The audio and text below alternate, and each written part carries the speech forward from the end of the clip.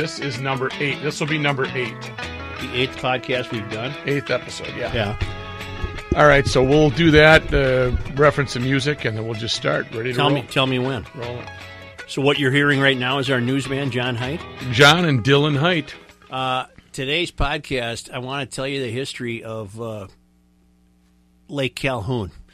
Lake Calhoun is one of the city lakes in Minneapolis, and it just officially had its name changed to B'day Maka Ska, which is an original native name. And it's been our contention, it's been my contention since the beginning of this incident, that this is an example of what on Garage Logic is called the mystery. The mystery is the attempt to remake this country into a country that we are not necessarily familiar with. And one of the ways you have to bring about the mystery is to eliminate our history. So here's what happened with Lake Calhoun. Rook, you weigh in if you think I'm missing a point. All right. It was about 5 or 6 years ago that a citizen of Minneapolis got his 5 minutes on one of the local newscasts pointing out that this name should not be named Lake Calhoun because John Calhoun, for whom it was named, former Secretary of War, U.S. Senator, Carolina farmer, John Calhoun was a slave owner. And our alarm bells went off. You can't apply modern sensibilities to past injustices. The fact that John Calhoun was a slave owner hardly distinguished him from any of his political brothers. I was going to say brothers and sisters, but they didn't have any female senators back then. It hardly distinguished him from his political friends. It hardly distinguished him from his fellow farmers.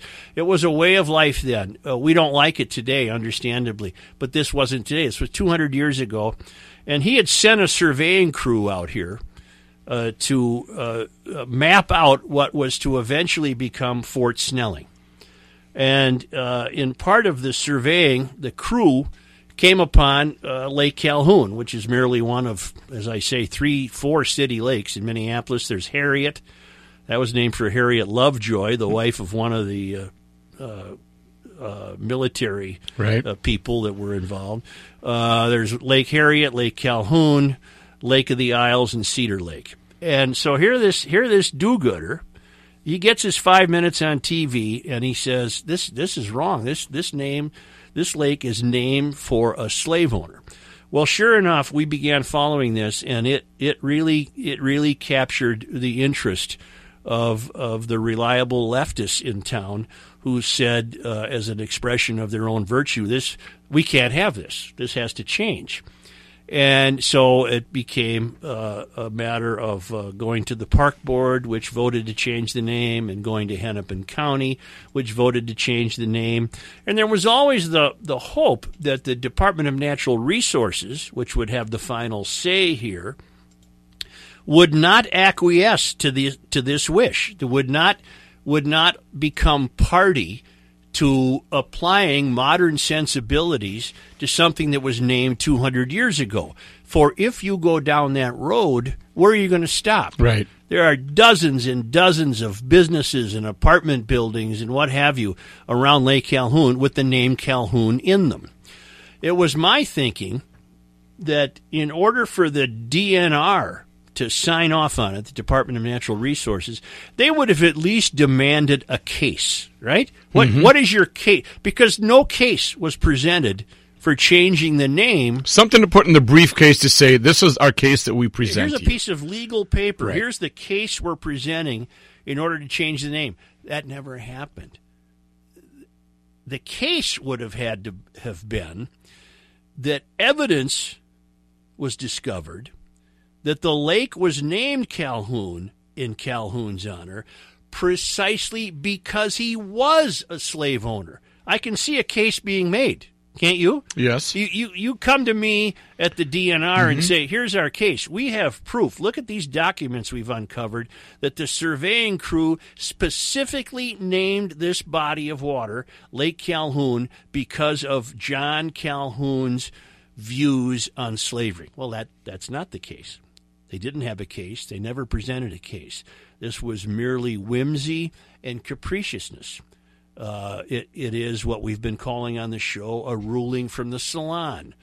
The salon was a gathering place in Europe in the 16th and 17th centuries where the so-called elite of a town would gather and converse, usually about art and literature, but they'd always come up with ideas that they thought would be good for the rest of the people to adhere to.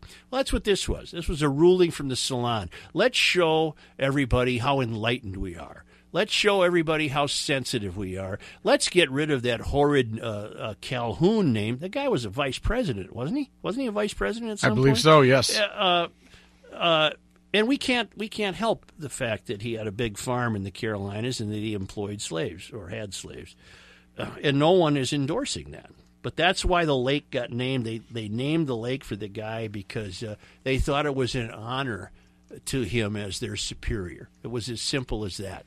So what happened? It got to the DNR, and not shockingly, not surprisingly, the DNR went along with the Park and Rec Board. The DNR went along with the Hennepin County Board, and the DNR said, yes, we approve. The name is now Bde-Maka-Ska, BDE-MAKAHSKAH. Sounds like this. Yeah.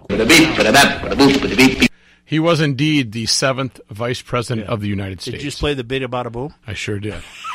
Yes. That's so. right. So now it goes, its final step is to go to the U.S. Board on Geographical Names, where at the federal level, it will be decided whether to change the name Lake Calhoun as it might appear in any federal documents or registers.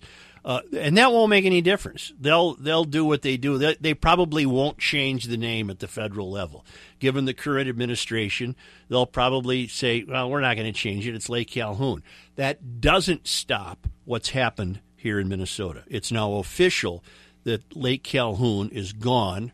There have already been signs up around the lake proclaiming it to be Bde-Maka-Ska, and it's done. So the question any American citizen, much less any Minnesota citizen, might be asking themselves, and what we talk about on the radio virtually on a daily basis is, okay, what's next?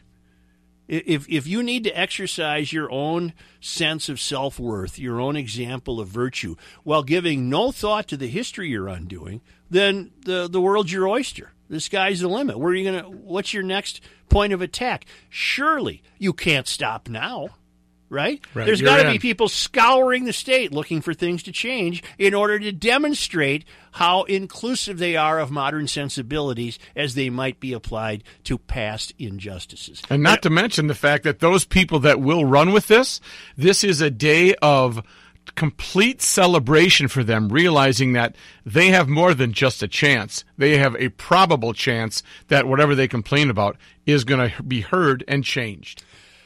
And if you look at it logically, you aren't even correcting a past injustice.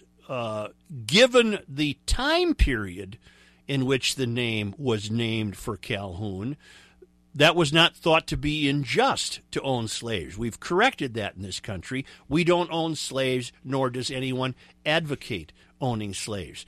The correct thing to have been done, if the people in the salon really wanted to be useful as opposed to important, the correct thing to have been done is to continue to call it Lake Calhoun, but if they wanted, they could have put signs up explaining why it was named Calhoun and that Native Americans originally had this name for it. That would have been, I don't think we could have even argued about that. You mean this name? That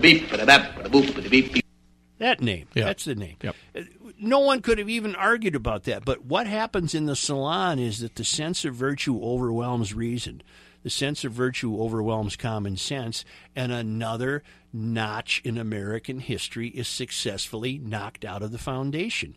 And I'm afraid that in America, in colleges and other aspects of life, there is a great movement underway to demolish rewrite, apply modern sensibilities, whatever it takes to undo our history, because there are too many Mysterians who think the United States has been an unfair place, too competitive, too entrepreneurial, too capitalistic. We don't want that. We want a different kind of place. And they get their little achievements. They get their little victories, and they certainly got one here. The name of Lake Calhoun, which no one thought about prior to this do-gooder calling up a local television station 5 or 6 years ago to get his 5 minutes of fame. I defy you to find me a Minnesotan who ever even wondered why it was called Lake Calhoun. I'm a lake guy. I grew up on a lake. I like lakes. I've been on Lake Calhoun. It never occurred to me to even look it up. And I think that might be true for everybody in Minneapolis and St. Paul. Or not even to look it up, Joe. It never occurred to you to find out more about that. You would have seen that he was a vice president of the United States, a secretary of war, secretary of state. That's what you would have hung your hat on. You would not have gone into the depths saying, this guy owns slaves, so this name must go. Yeah, in the presumption that the do-gooders made, and incorrectly, was, well, obviously the lake was named for him because he was a slave owner. Well, no, it wasn't. Right. No, it wasn't. Not the case at all. I'm sure, I don't know how it worked 200 years ago, but I'm sure surveying crews were in Nebraska and Kansas and named something for somebody, and that was probably just the way things worked. They probably considered it an honor to their mentor to say, by the way, boss, you got a name, you got a lake named after you now back there in the hinterlands. And I'm sure Calhoun didn't think much of it. But there, with a simple ruling from the salon, goes the 200-year-old name of one of the, I would say the principal lake in the city of Minneapolis, which calls itself the City of Lakes. And there it goes. They'll probably have to go after Harriet. Harriet Lovejoy was far behind. Harriet Lovejoy was married to a guy who wanted to take on Indian wars. Where are you people going to stop? It's merely history. Learn from it. It can't harm you, but it's happening all over the country. It's almost power washing, isn't it? To take the name Lake Calhoun and say, no, that means slavery. No, it just meant Lake Calhoun. I'll see you at Lake Calhoun. Right. Now people are going to have to say, I see you at... That's today's podcast. I just wanted to take one topic that came up on the show and show you how it's played out over the years. We argued mightily against it. There are many residents around Lake Calhoun who have had their eyes open to the kind of political environment that they've helped create by their votes, but they came to their senses, unfortunately too late. They had petitions going. They took out very expensive full-page ads in the Minneapolis Tribune. They saw the error of the salon here. They began to realize where this could lead, and it can only lead to the ruination of our history. I don't think that's an exaggeration, and I can guarantee you there are other do-gooders hoping to get their 5 minutes on local television who want to point out something, and this is where we need to fight back, though. When you're at that, when you have that neighborhood block party, when you know that you are political opposites of your neighbor, in a polite way, you need to discuss, you know what, Jim, this happened, and we can't continue to let this happen because it's going to come back to burn others because they're going to start burning books. I think that probably did happen. I think neighbors of different political ideologies did get together and realize, you know what, we bought a home here. This is our neighborhood.